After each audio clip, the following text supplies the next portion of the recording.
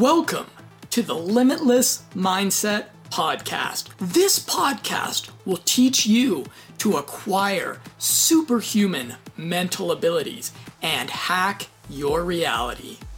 In this episode, we discuss becoming a Renaissance man or lady and a powerful memory hack for remembering essential details about the people you meet. If you stick around till the end of the episode, you will hear Jonathan's wacky philosophical technique for taking money from atheists at bars. And we finish this episode with the completely unrelated yet badass story about dogs rescuing a baby. Oh, how you kill me until I saw it with my own eyes. I deny it, but now there's no way out, no point trying.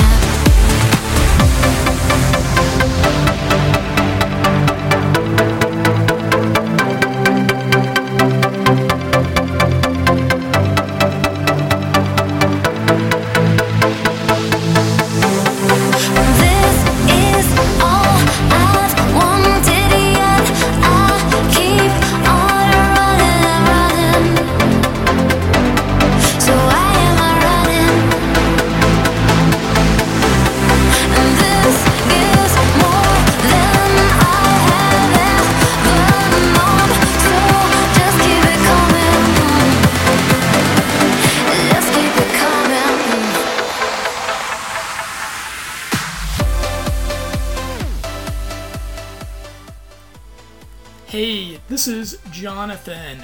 We recently heard from 3 of our listeners, and this is what they had to say. Great advices shared in these podcasts, and yes, they do work. Very easy to listen to. Still need improvement for audio. I recommend them to anyone interested in self-learning and improvement/development.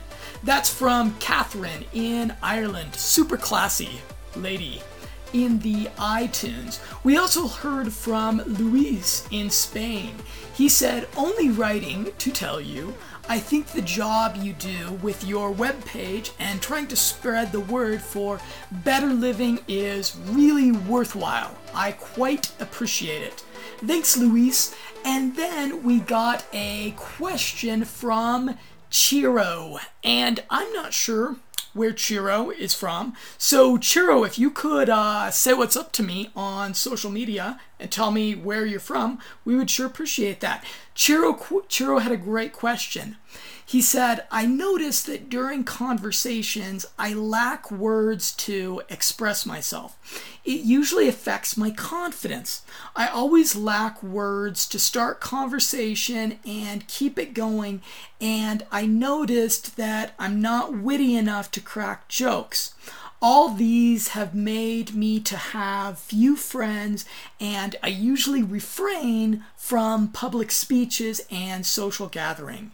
Please, I sincerely need your help. Well, Chiro, I don't know a whole lot about what type of situations you're having these challenges in. If I did, I could give you some real specific advice. Since I don't know exactly where you're running into these problems, I haven't actually seen you in person or heard an exchange that you're in, but this is what I'm going to tell you. The underlying most important thing to being a good conversationalist is the level of confidence that you have. And if the confidence isn't really there, the cleverness that you're talking about, the articulation that you're talking about is really kind of a fruit, a result of the confidence. Now, what you're describing, your feelings, I've been there. I totally understand that. When I was younger, I was definitely not the greatest conversationalist or the greatest person in social situations or public speaking situations. But there's a couple of confidence hacks that I learned that helped me to kind of fake it till I made it. And here's what I'd recommend. First of all, when you're in situations where you're going to be in conversation with people and you're going to be in a social setting, dress really, really well. And here's why. When you dress up, when you're the best dressed person in the room, so to speak, your confidence is naturally just going to be a whole lot higher. And you're going to stand out to people a little bit more also. So they're going to expect a little bit more confidence out of you because the way you look. I know in the past, when I think about like when I was years ago when I was in high school, I was just not that confident of a person, but I started making it a point that whenever the new classes were coming into session, I would dress really nice the first day of school, and people would treat me like a way more confident person, and I would end up acting like a more confident person. Next thing that I'm going to recommend to increase confidence is to make sure that you're practicing very confident body language. So make sure that your hands are not in your pockets while you're talking to people. Take up a little bit more space in whatever room that you're in. So if you're standing by a wall, make sure that your arms are kind of out and resting on things. If you come up and approach a group, make sure that you touch the people real lightly on the back as you come up. You know, give them a little bit of some more social body language, a little bit more of a embrace going on with your body language. And also make sure that you use people's names more frequently in conversation. And these are things that are going to make you come across and actually be more confident, make you be a better conversationalist. Also, I've got a line that you can use that's going to open up your conversations so that your conversations have a little bit momentum, which is something that it sounds like you're having problems with. Here's the line to use. Ask people, what do you do when you're not blank? Okay. Again, it's what do you do when you're not blank?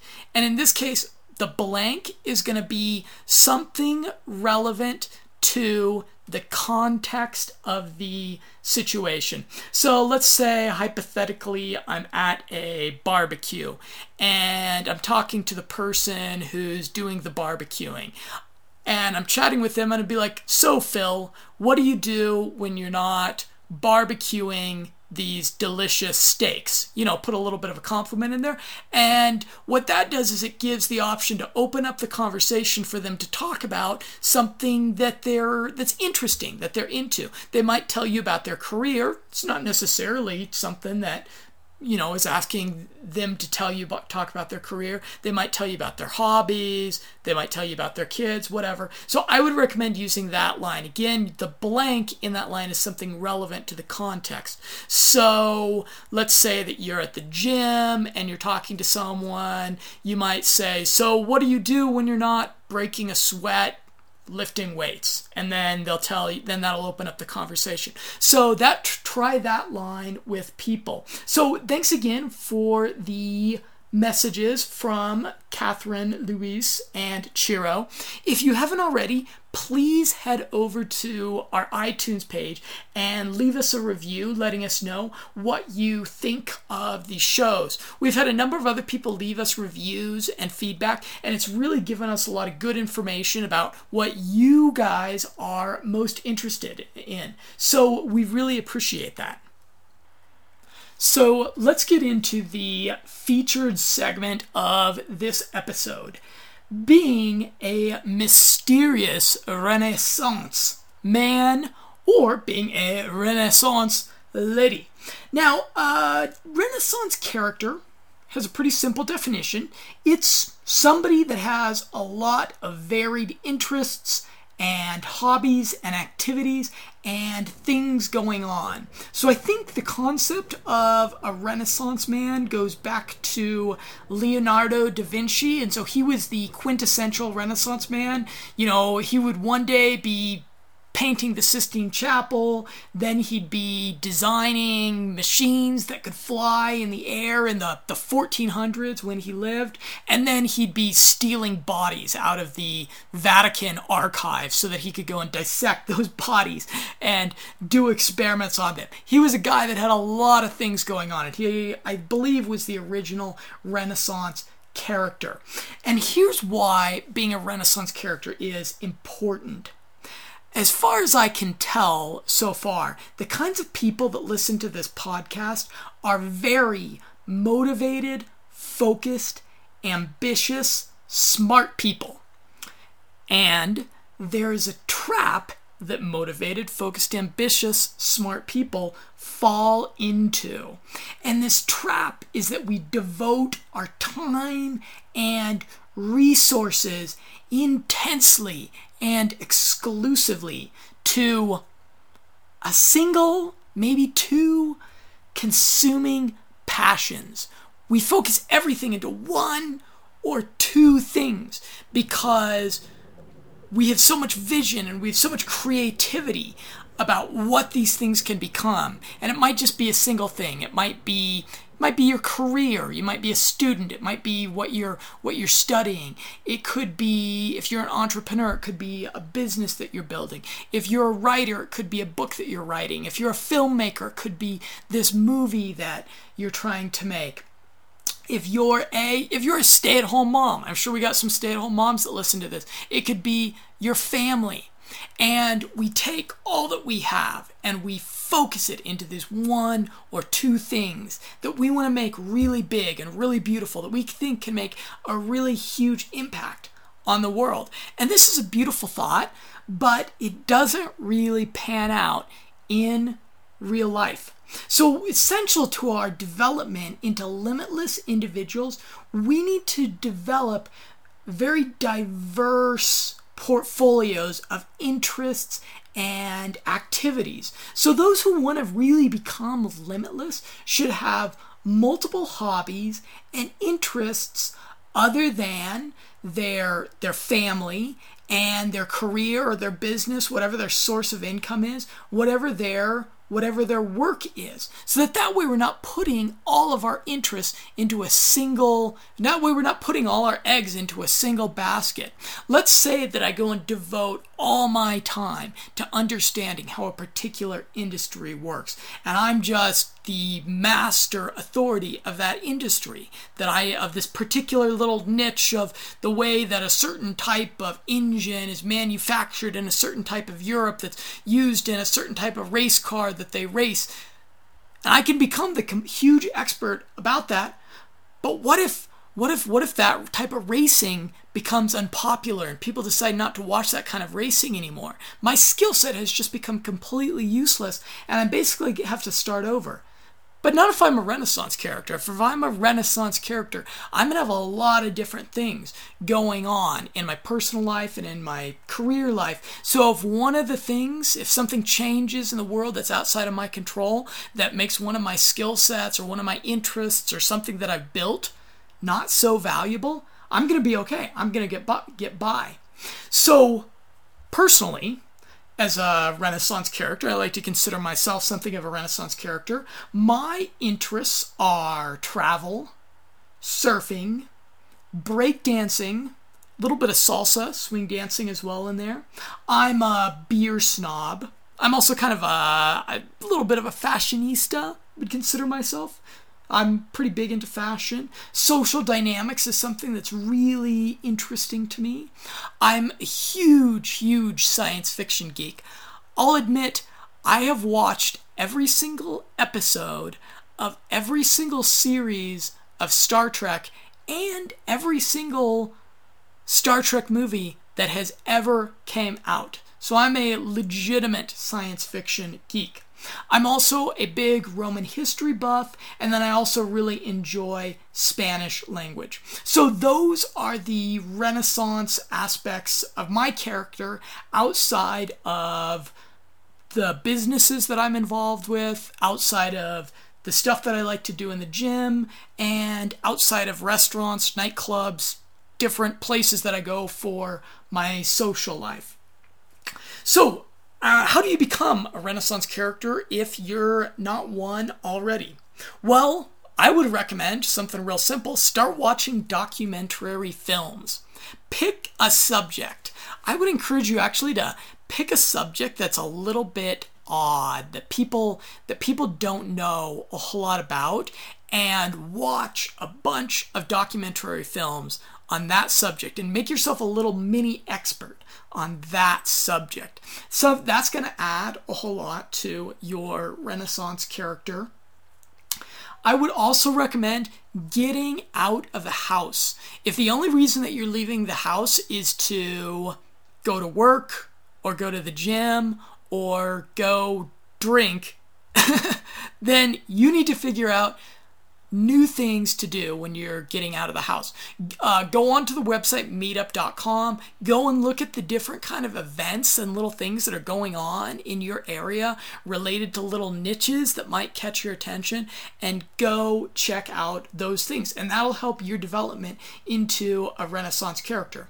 Now, being a Renaissance character offers us a huge benefit because, like I said, there's people, the kind of people that listen to this, the motivated, focused, ambitious, smart people that listen to this, we have a little bit of a character flaw that I've noticed. Because I know in the real world and people that I've met through this podcast, I've noticed a character flaw in these kind of people. And the character flaw is that we get really focused on this consuming passion of ours, and we put a ton into it.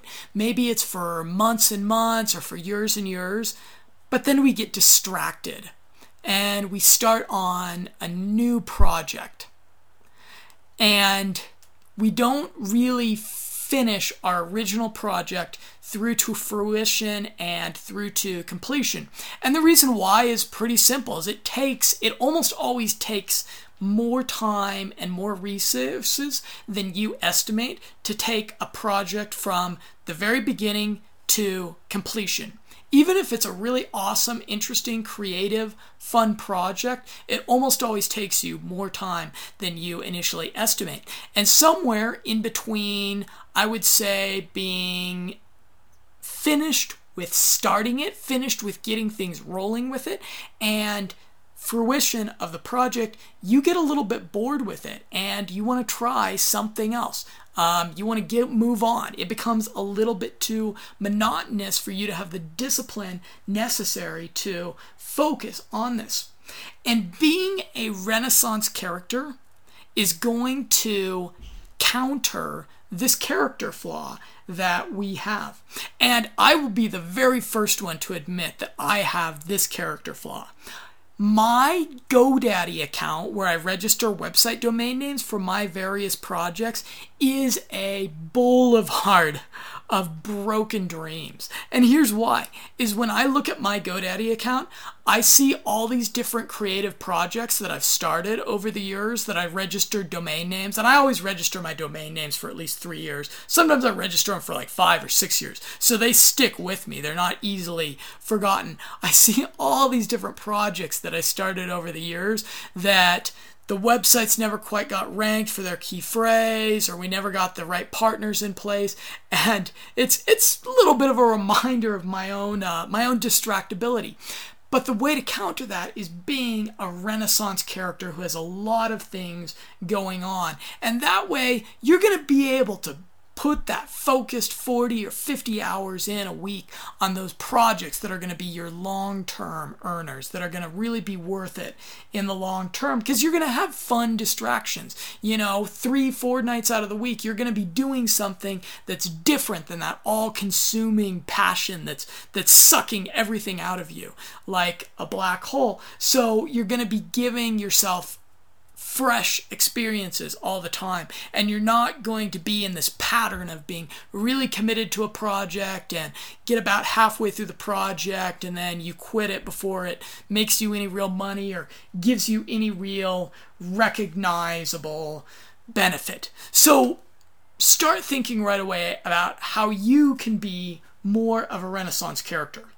No one man should have all that power. No one man should have all that power. In the 2011 movie Limitless, the main character takes a clear pill which endows superhuman mental abilities, which allow for him to become a master communicator, creative genius, and a wealthy, powerful businessman virtually overnight. While the movie and the drug in it are fictional, there certainly are real-life supplements that can significantly enhance your brain power, memory, and cognitive abilities. If you are committed to reaching your greatest potential, you are definitely going to want to check out the marketplace of brain power products and supplements on limitlessmindset.com. This marketplace is built with ratings and review software that allows you to see what brain power supplements and products are creating the most powerful results for other members of the Limitless Mindset community. Go to limitlessmindset.com/marketplace today to find the neurotropic supplement or brain power product that is right for you. I want to give you a couple of tips. This is how to not be a Renaissance character. And I have an example from the website MySpace. A lot of you probably remember MySpace. It was this social networking website that was super popular, and the way that it was different from Facebook was that you could get this profile, and you could get this profile all pimped out with your own photos and flashing backgrounds and songs and graphics. It was just a big party of celebrating your own individuality, basically. And so I remember I got this MySpace friend request this one time from this guy, and his MySpace name was Shall We Dance? And his picture was a picture of him doing this salsa dancing move with a fancy looking salsa shirt on. And then when you went to his profile, it was more pictures of him doing salsa moves with these funky looking shirts on. And then in his profile text, he was describing all these different types of salsa dancing that he did and how he was the shiznit at it. And then he had all the different venues on his profile listed of all the different places that he did salsa dancing. And on MySpace, his status was single, of course. So I was just looking at this guy's profile, and I was just thinking, if I'm a chick and this guy sends me a friend request, I already know exactly where this is going. Any woman that this guy flirts with, he is going to invite out to go salsa dancing with him. Not a question about it. That's exactly what he's going to do. There's no dancing is a cool aspect of a Renaissance character. It's part of my Renaissance character. So I guess this is a slightly hypocritical rant I'm on right now. But you don't want to have the aspects of your Renaissance character be just painfully obvious by the way that you conduct yourself in person and the way you conduct yourself online. You gotta leave something to the imagination. You gotta let people find out a little bit about you. There's a huge amount of pleasure in a human interaction in discovering something new about a new person that you're in a relationship with. So give people that pleasure. Don't tell them everything about yourself. Another example of this, I used to have a friend that drove this brand new Maserati, and it was just the most sexy car that you could possibly imagine. But every single time we were out at a social interaction, he could not get 5 minutes into a conversation with a new friend without talking about his Maserati. And right away, he was just the guy. He was the guy that talked about his Maserati. That was his thing. And I saw some people there were many people, I would say somewhere between 40 to 60% of the people that he would talk to just got completely turned off by that, by the fact that he brought up this what do people call it? Social proofing. I forget. There's a phrase from the world of social dynamics that's used to describe this, but it's basically where you've got something cool about yourself and you always bring it up right away in the conversation, and it's just a major turn off to people.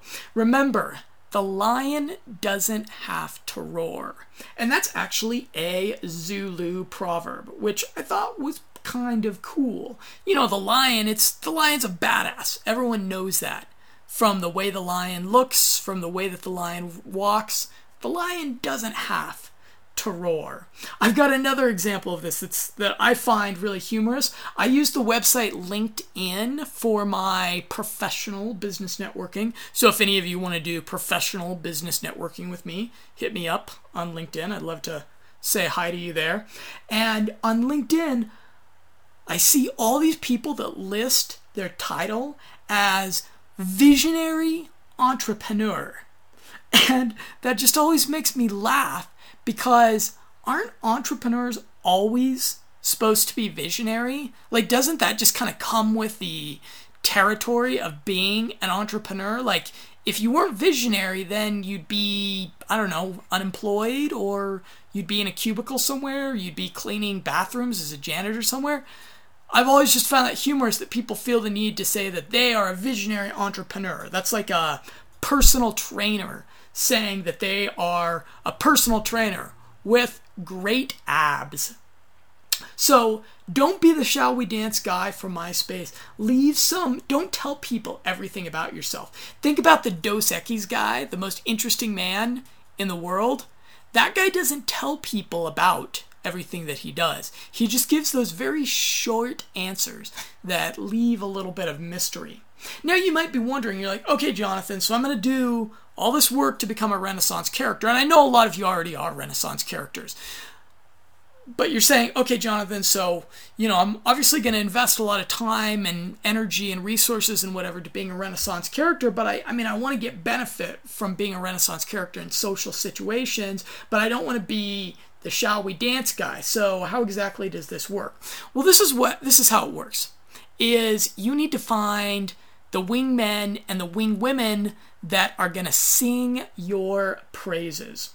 You want friends that when you hang out with them, you can go up to a group of new people and be chatting. Let's say you've got 4 or 5 new people that you're making introductions to, and you've got your wingman, your wing lady, your person that you've been friends with for a while. You want to be able to leave that group to go to the bathroom or whatever.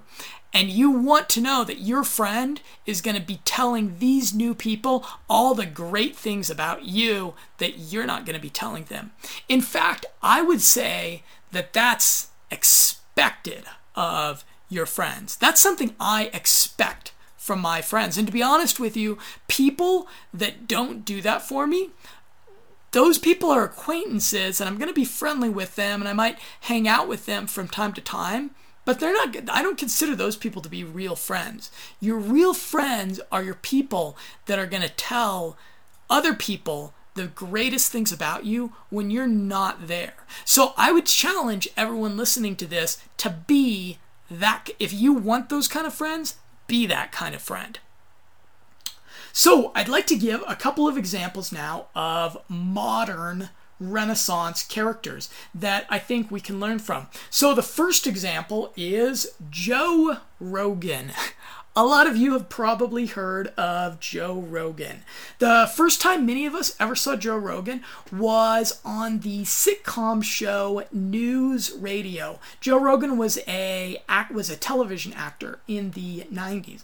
And then he went on to become a pioneer of reality television as the host of Fear Factor. So that's one of his gigs that he does. Joe Rogan is also a comedian. He is one of the funniest guys on the planet, seriously. His comedy shows sell out massive, massive venues nationwide, and he's produced several DVD comedies and specials. UFC commentator and martial artist.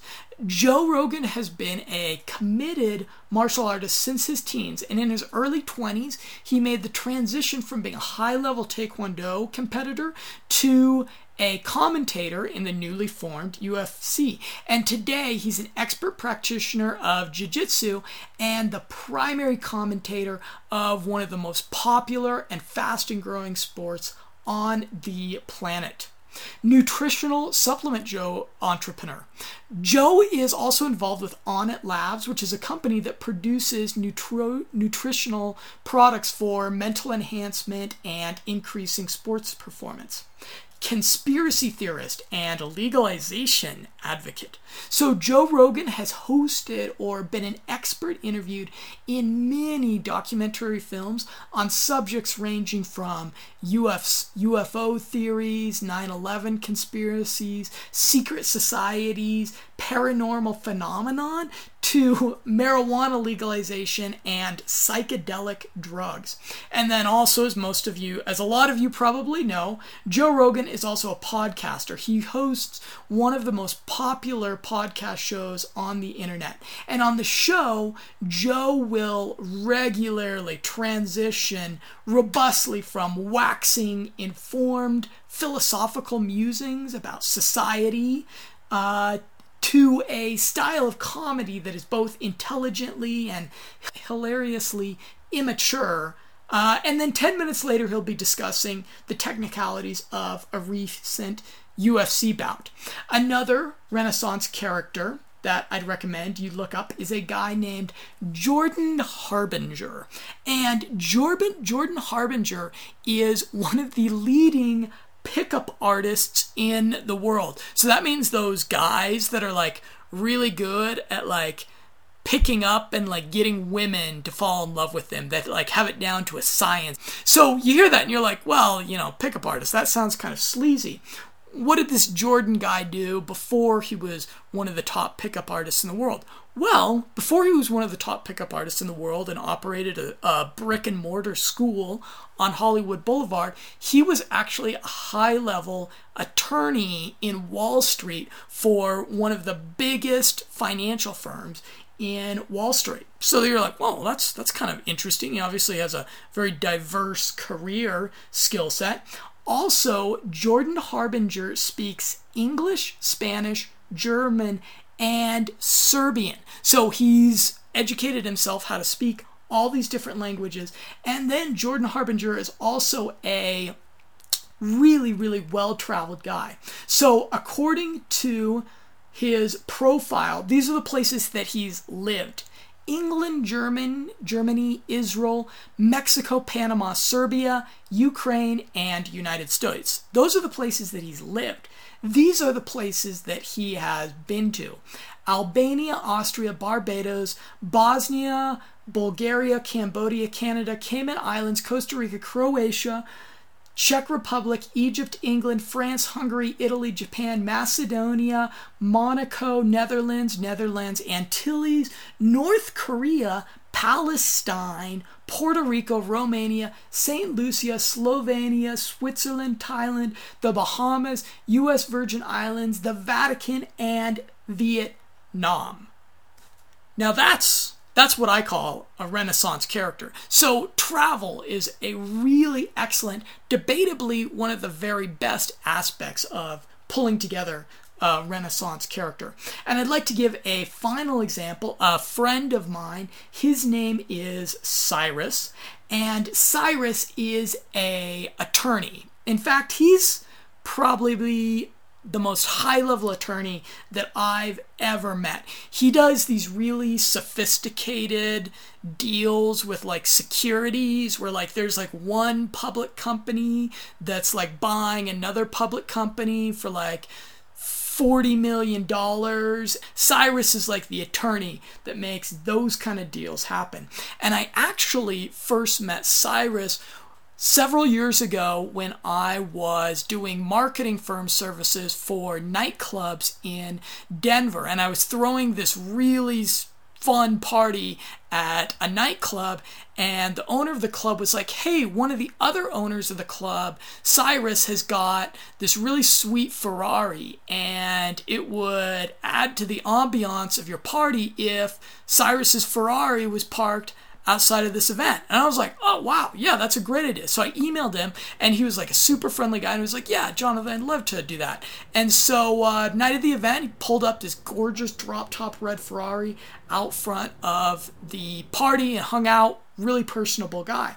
And so as I got to know him, I discovered that he's also a philanthropist. He has his own nonprofit organization that he does some really cool nonprofit work for. He's involved with a bunch of different car clubs where they go on these different trips across the country.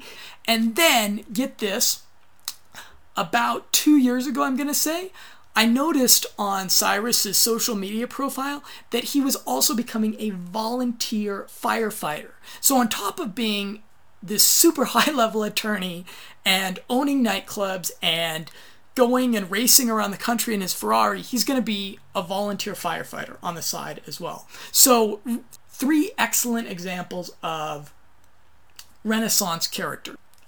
Next, I want to talk about how to remember details about people. Now, we've said a couple times before on this show that one of our objectives is to teach you skills that lie at the intersection of being skills that are pretty rare in society and that a very small percentage of society has them, but they're very valuable, but at the same time, they're relatively easy to learn. And we've got a memory systematization technique for remembering details about people.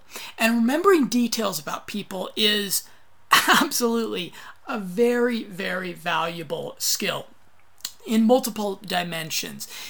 It's a way of essentially making relationships deeper.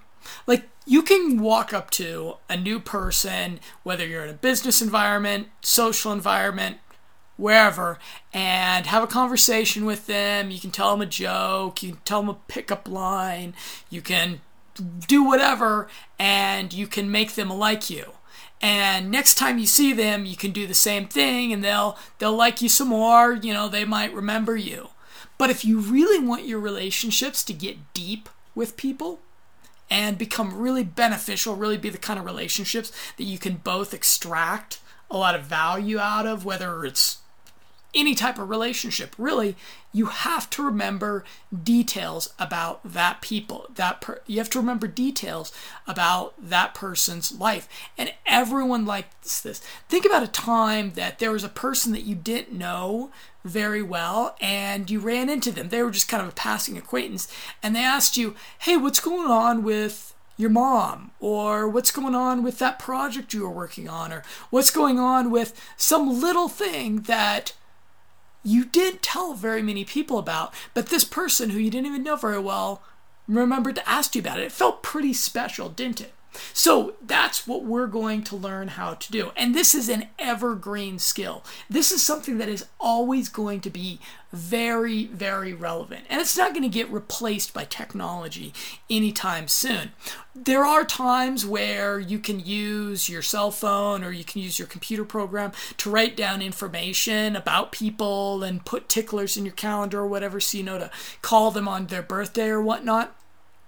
But the vast majority of the time that you're in social interaction situations, it's really not convenient or appropriate to be writing down little notes about things like that. And a funny historical fact, back in Roman times, this actually used to be a profession. There were these people called nomenclators. And a nomenclator was usually a slave, but sometimes it was like a paid servant or an employee of a rich Roman guy. And when the rich Roman guy had like a big party going on at someone's villa or at the baths or whatever, you know, he'd go there, eat a bunch of food, get drunk, you know, do the same thing basically people do at parties now. Get drunk, go and make friends with a lot of new people. The nomenclator would follow him around and would remember details about the people that this rich Roman guy was meeting while he was drunk, so that in the morning when he woke up with his hangover, he could be like, okay, oh, my head hurts. Who did we meet last night? It was just a blur. And the nomenclator would be like, Well, we met a slave trader from Thracia that has a, real fresh stock of new slaves. Terrible, terrible example, but that's the way the world worked back then, okay? Coming in from, we got a new fresh stock of slaves, and you'd be like, oh, wow, well, that sounds like that should be valuable. Can I send you over to his office to go and discuss this with him?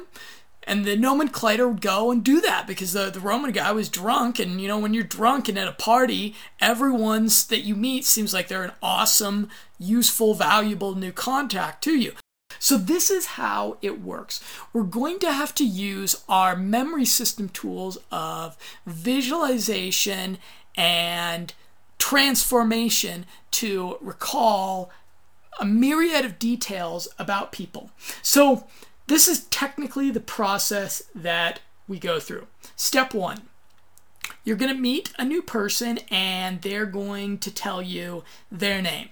Then you're going to create a visual association of something that sounds like their name.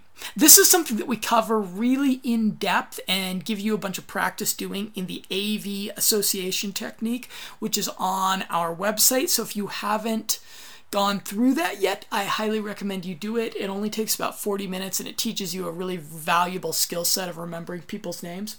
So that's step 1. So step 2 is that over the course of the conversation, they're going to drop some detail about something they have going on. And this is going to be a detail that you want to memorize. And what I would do, as opposed to trying to pick out which is the most important detail of the conversation that you want to memorize, I would just memorize but the first thing that they tell you about themselves that's worthwhile. Make sure that you're using this system on. Now, when they drop that detail, pick out 1 or 2 keywords from that detail. Now what you want to do is you want to take that substitute visualization that you created out of what their name sounds like, and you want to create a visual association of a transformation between the name visualization and the 1 or 2 keywords from the detail. So now when you see them, you hear their name, and you think of the detail. And what's going to happen is over the course of the conversation, they're going to drop multiple details about themselves. So what you're going to do is each time they drop a detail about themselves, you're just going to create a absurd visualization of the details in a link together. So here is how this would work. Okay, so let's say that I meet a Tammy. And to me, I hear the word Tammy and I think T-hammy. So I'm visualizing like a ham, but it's a ham that looks like a T and it's standing up. And let's say that I meet Tammy in a yoga class. And I personally, when I meet people, I like to make the first detail that I visually memorize be the environment that I meet them in.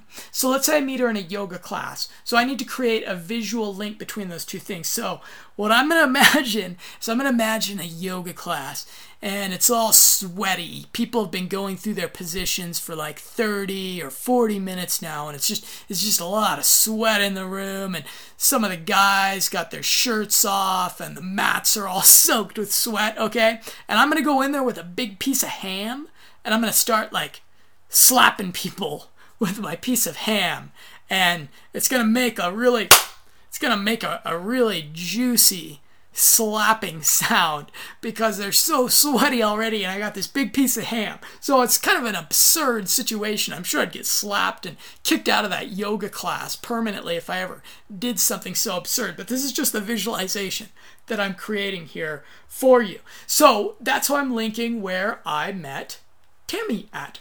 So the second thing is that I start talking with Tammy, and she mentions that she's a law student and that she's about to try to pass the bar exam.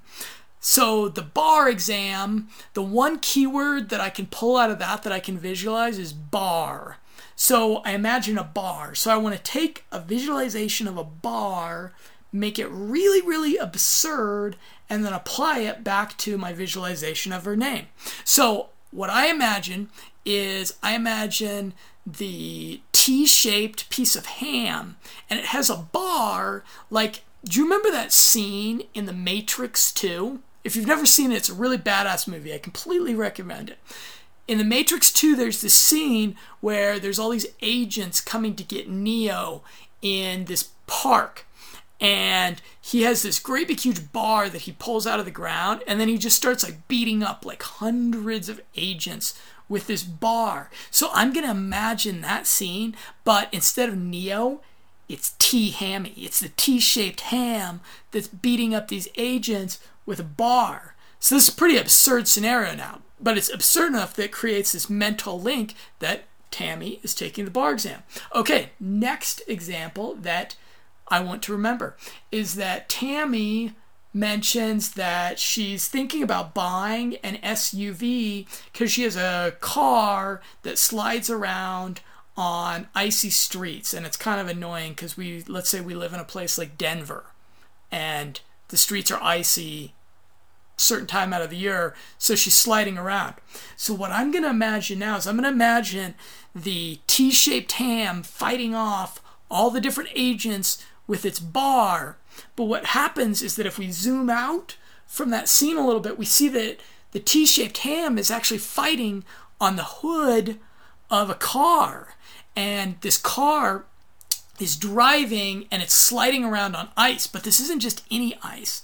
It's actually on the South Pole. And it's like the part of the ice shelf of the South Pole that melts. And as it's melting, like her car is like swerving around the water, and her car is almost falling into the water, which obviously her car would sink in this icy cold frigid water, and it wouldn't be a very good situation. So I have now created a string of completely absurd visual associations that are going to make me remember that I met Tammy in yoga class, and that she is going to be taking the bar exam, and that she's thinking about getting a new car because her old car doesn't do well on the ice.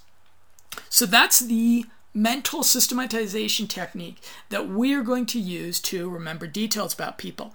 Now, someone listening to this that's never used memory systems before is going to say, that sounds, first of all, hopefully hilarious, but also it sounds like a lot of work to come up with all those really silly visualizations that don't actually do much good in the real world. The reason why we jump through all those mental gymnastics is that it forces our brain to build those synapses between those different details that we want to associate back to this particular human being. And that's the way that trained memory systems work. Now, what I'm going to do, because this is such a valuable skill, and I really do want the listeners of the podcast to get good at it, I'm going to create a little video course, probably going to take about 20, maybe 30 minutes to go through, that's going to give you a lot of practice doing this with like little characters on screen that details come out about, so that you can go through like 10 or 15 different characters and remember a string of details about them in practice. So that way, when you get out there in the real world and you're doing this, you'll have like a level of competence and you won't be getting flustered in social situations. So that's the memory system that we're going to use to remember names. What I also recommend is use the digital tools that are out there as well. Totally. I completely recommend that. Nowadays, most people have cell phones that are smartphones that you can install applications like Android on, or you can get Evernote installed on them, or you can use the iPhone contact management. And it takes just a couple of moments to pull your phone out of your pocket and enter a couple of details about people that you met. Me personally, I prefer Evernote. It's free, it's available on Android and iPhone, and it does a really good job of synchronizing across the different platforms. And it actually lets me take notes as voice notes. So let's say I meet a new person and then I'm like, hey, great to meet you. I'm going to follow up with that thing that we talked about. What I'll do is I'll walk into the bathroom, I'll pull out my Evernote, and then I'll take a voice note right then. I'll be like, I just met Joe, and we are going to talk about going LARPing with such and such club next weekend, or whatever. And then I will have that saved and synchronized over to my computer. And then the next day when I go and look at my to-do list, I will have that in there. So I highly recommend using those visual tools also. So this episode, we're going to share a wacky philosophical money-making technique involving atheists, and we'll finish with a badass yet totally unrelated story of the time that I saw dogs rescue a baby. But first, I'd like to mention a new division of Limitless Mindset called Corporate Cognitive Consulting. This is a division we're launching because companies and organizations could really benefit from the kind of applied neuroscience-driven approach we here at Limitless Mindset take towards personal productivity and development. So I'd like to put the offer out there that if you are an owner, operator, or a manager of a business that has at least 10 employees whose productivity is directly related to intellectually demanding tasks, this program will boost the productivity and profitability of your organization. Salespeople, managers, executives, engineers, programmers, attorneys, accountants, teachers, educators, trainers, designers, or creative professionals. These are all team members whose productivity and value to their company depends on the deepest level on their intellect, their cognitive ability, and their memory. So if you have at least 10 of these kinds of professionals in your company, this is something that could give your organization a real return on investment. So how exactly would this work? Well, there's two primary tools we're going to utilize in this corporate cognitive consulting program. We're going to put at least 10 of your most valuable intellectual employees on a synergistic combination of the most credible nootropic brain supplements available. This is going to improve drastically their focus and their productivity, along with boosting the 3 essential neurotransmitters, and it's also going to reduce the oxidative stress that these employees face. So you're going to actually be able to demand more and get more out of your already highest performing employees. The second tool we're going to be using is the very best dual NBAC training software available for improving IQ and fluid intelligence. This is going to improve by at least 40% the problem-solving ability of the 10 most valuable intellectual employees in your organization.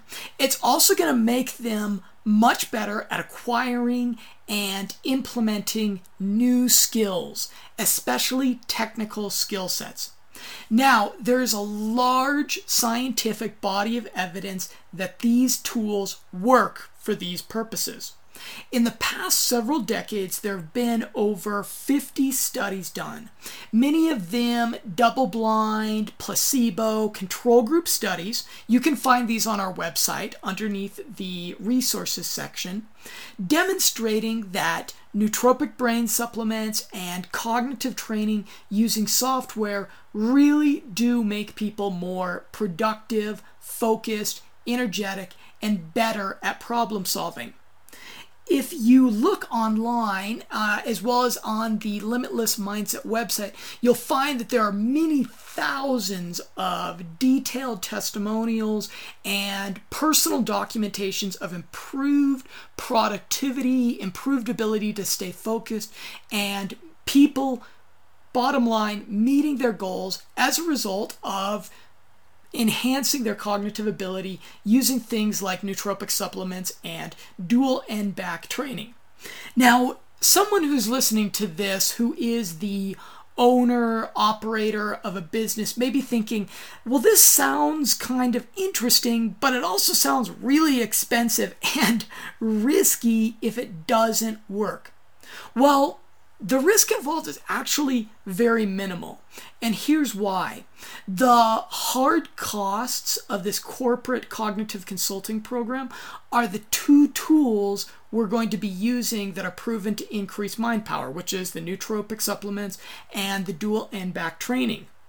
Because of this podcast show, I have personal relationships with the scientists and teams that have developed these tools.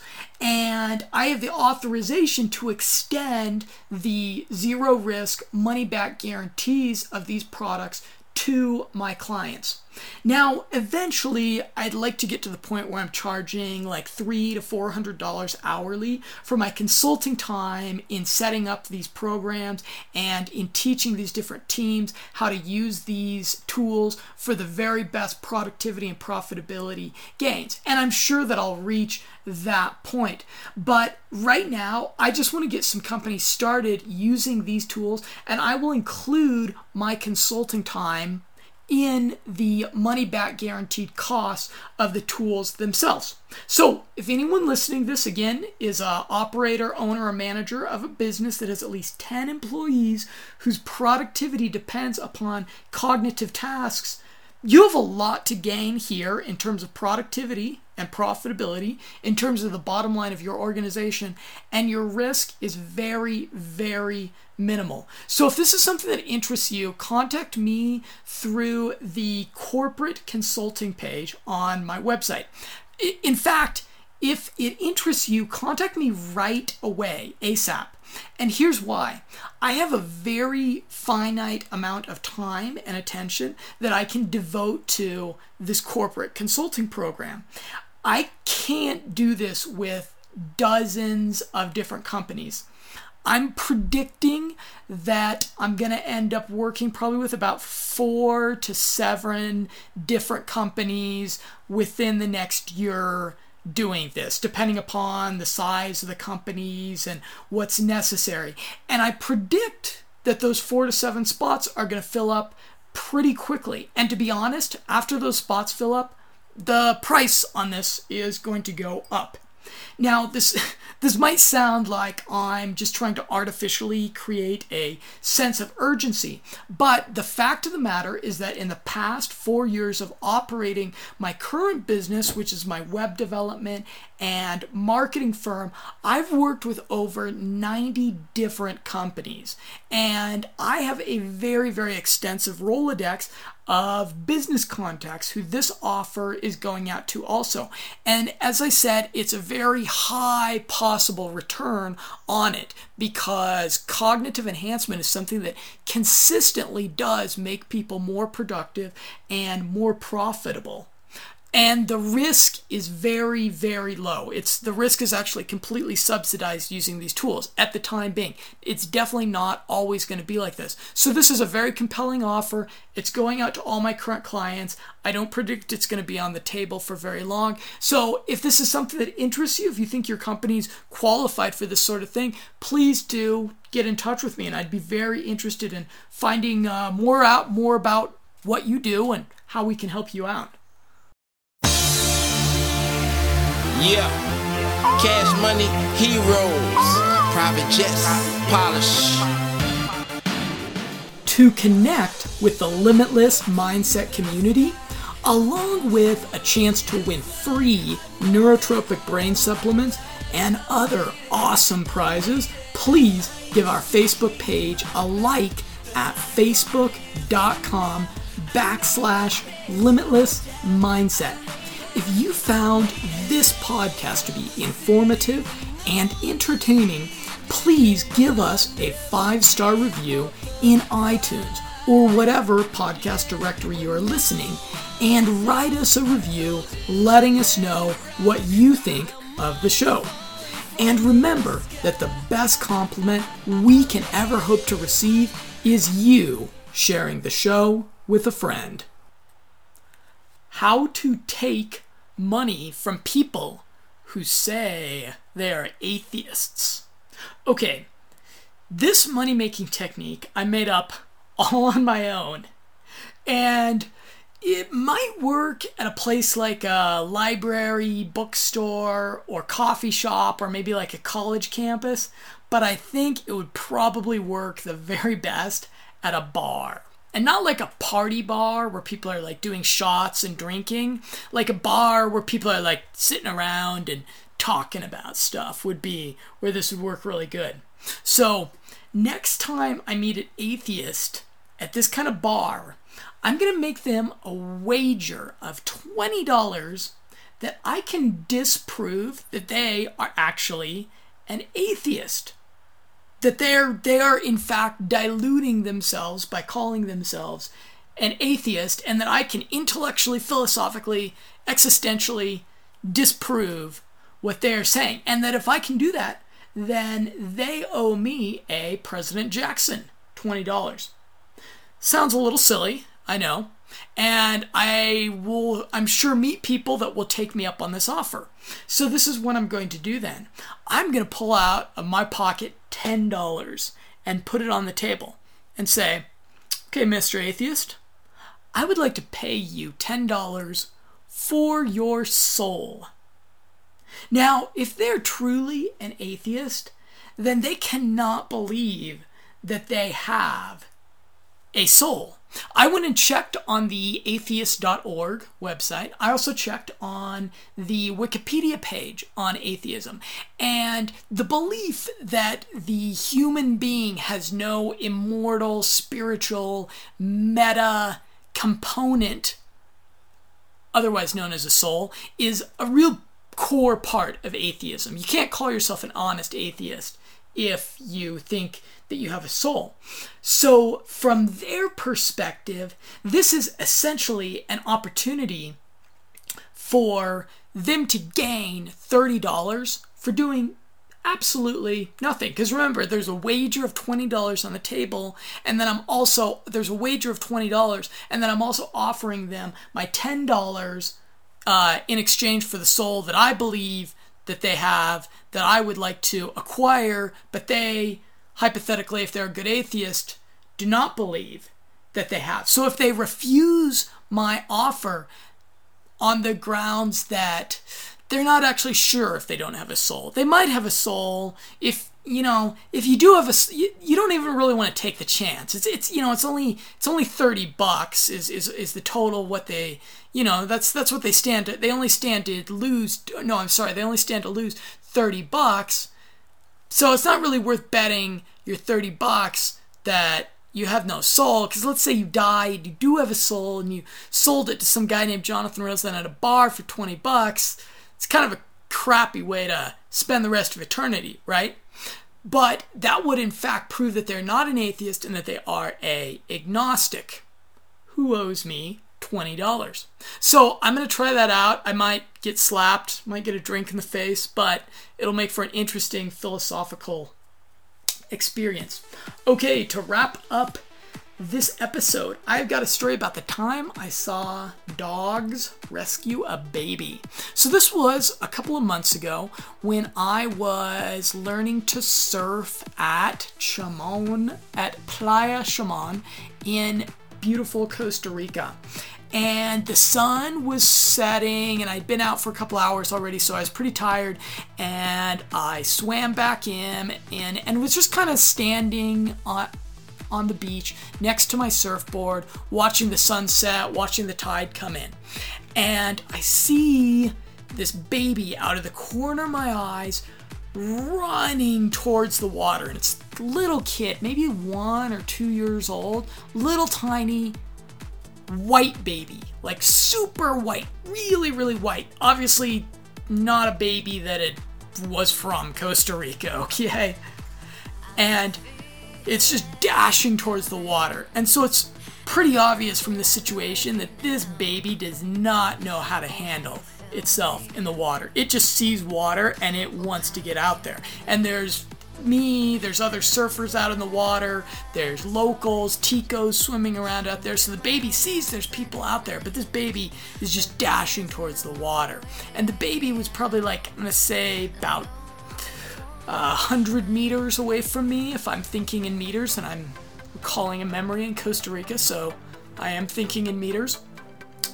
And the parents of this baby are like 200 meters away from me, way up on the beach. And the dad of the baby is just kind of sauntering very slowly after the baby. And he actually has a beer in his hand.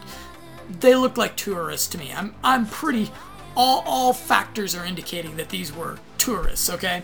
And so the dad is just sauntering towards the baby. The baby is dashing towards the water. And there had been a Tico guy, a Tico is a native Costa Rican, surfing around out there in the water with me. And he had done the same thing I had done. As the sun was setting, he came back in and he was standing on the beach just watching the sunset. And he had 2 dogs with him.